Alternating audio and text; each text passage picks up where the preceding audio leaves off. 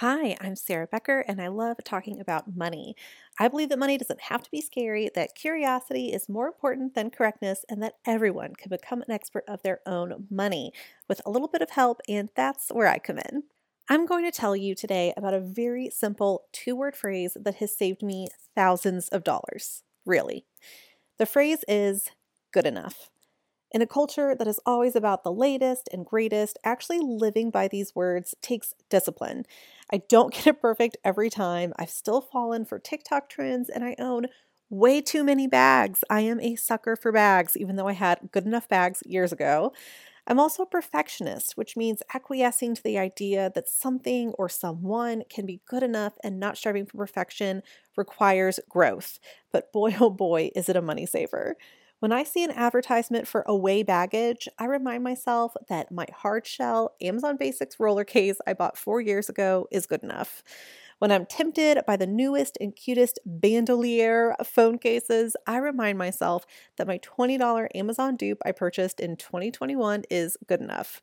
When I see acquaintances traveling to Europe and going all out on hot air balloon rides, private yacht rentals, and luxury hotels, I remind myself that my style of renting Airbnb rooms and eating protein bars for breakfast is good enough. Every time I'm tempted to buy something, I ask myself, do I already have something that is good enough?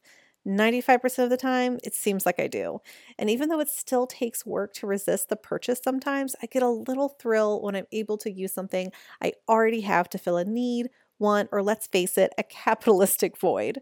Grab a sticky note, write it down, good enough, and put it where you're most tempted. Mine is literally on my laptop because that's where I find I'm most tempted to purchase things.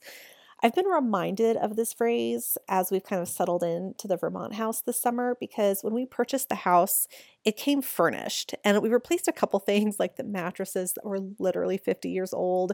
And we bought some like kitchen items, but like we're using the dishes that came with the house. Even some of the bedding was perfectly good. It was just old and needed to be like washed super well.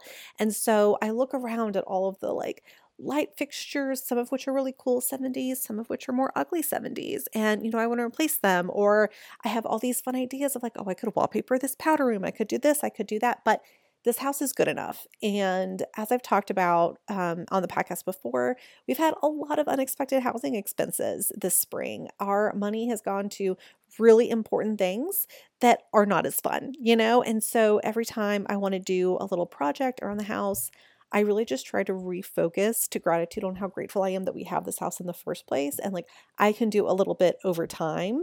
And it's going to be better that way for a lot of reasons, not just saving money now, but also knowing more what I want. And also, like, it's never going to be perfect, just like I'm never going to be perfect. And those are both things I'm wrestling with. One with my therapist, honestly, both with my therapist, if we're being totally honest. So get that sticky note, write it down, good enough. Carry it into your Monday, into your week. What do you already have that's good enough? You don't need to buy anything this week or next week.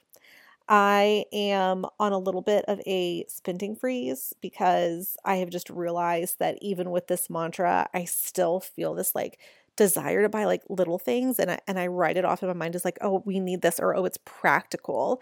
And that's really where the root of this comes from is like even if something's practical and it's a responsible purchase, it doesn't mean you need to buy it. So that's what I'm working on right now in real time this week. So I thought I would share that with you.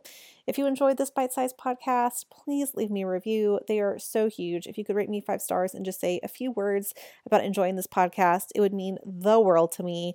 I appreciate you guys. You can find me on Instagram at Becker Talks Money. You can email me hello@beckertalksmoney.com and find me on the internet, beckertalksmoney.com. All right, guys. See you soon.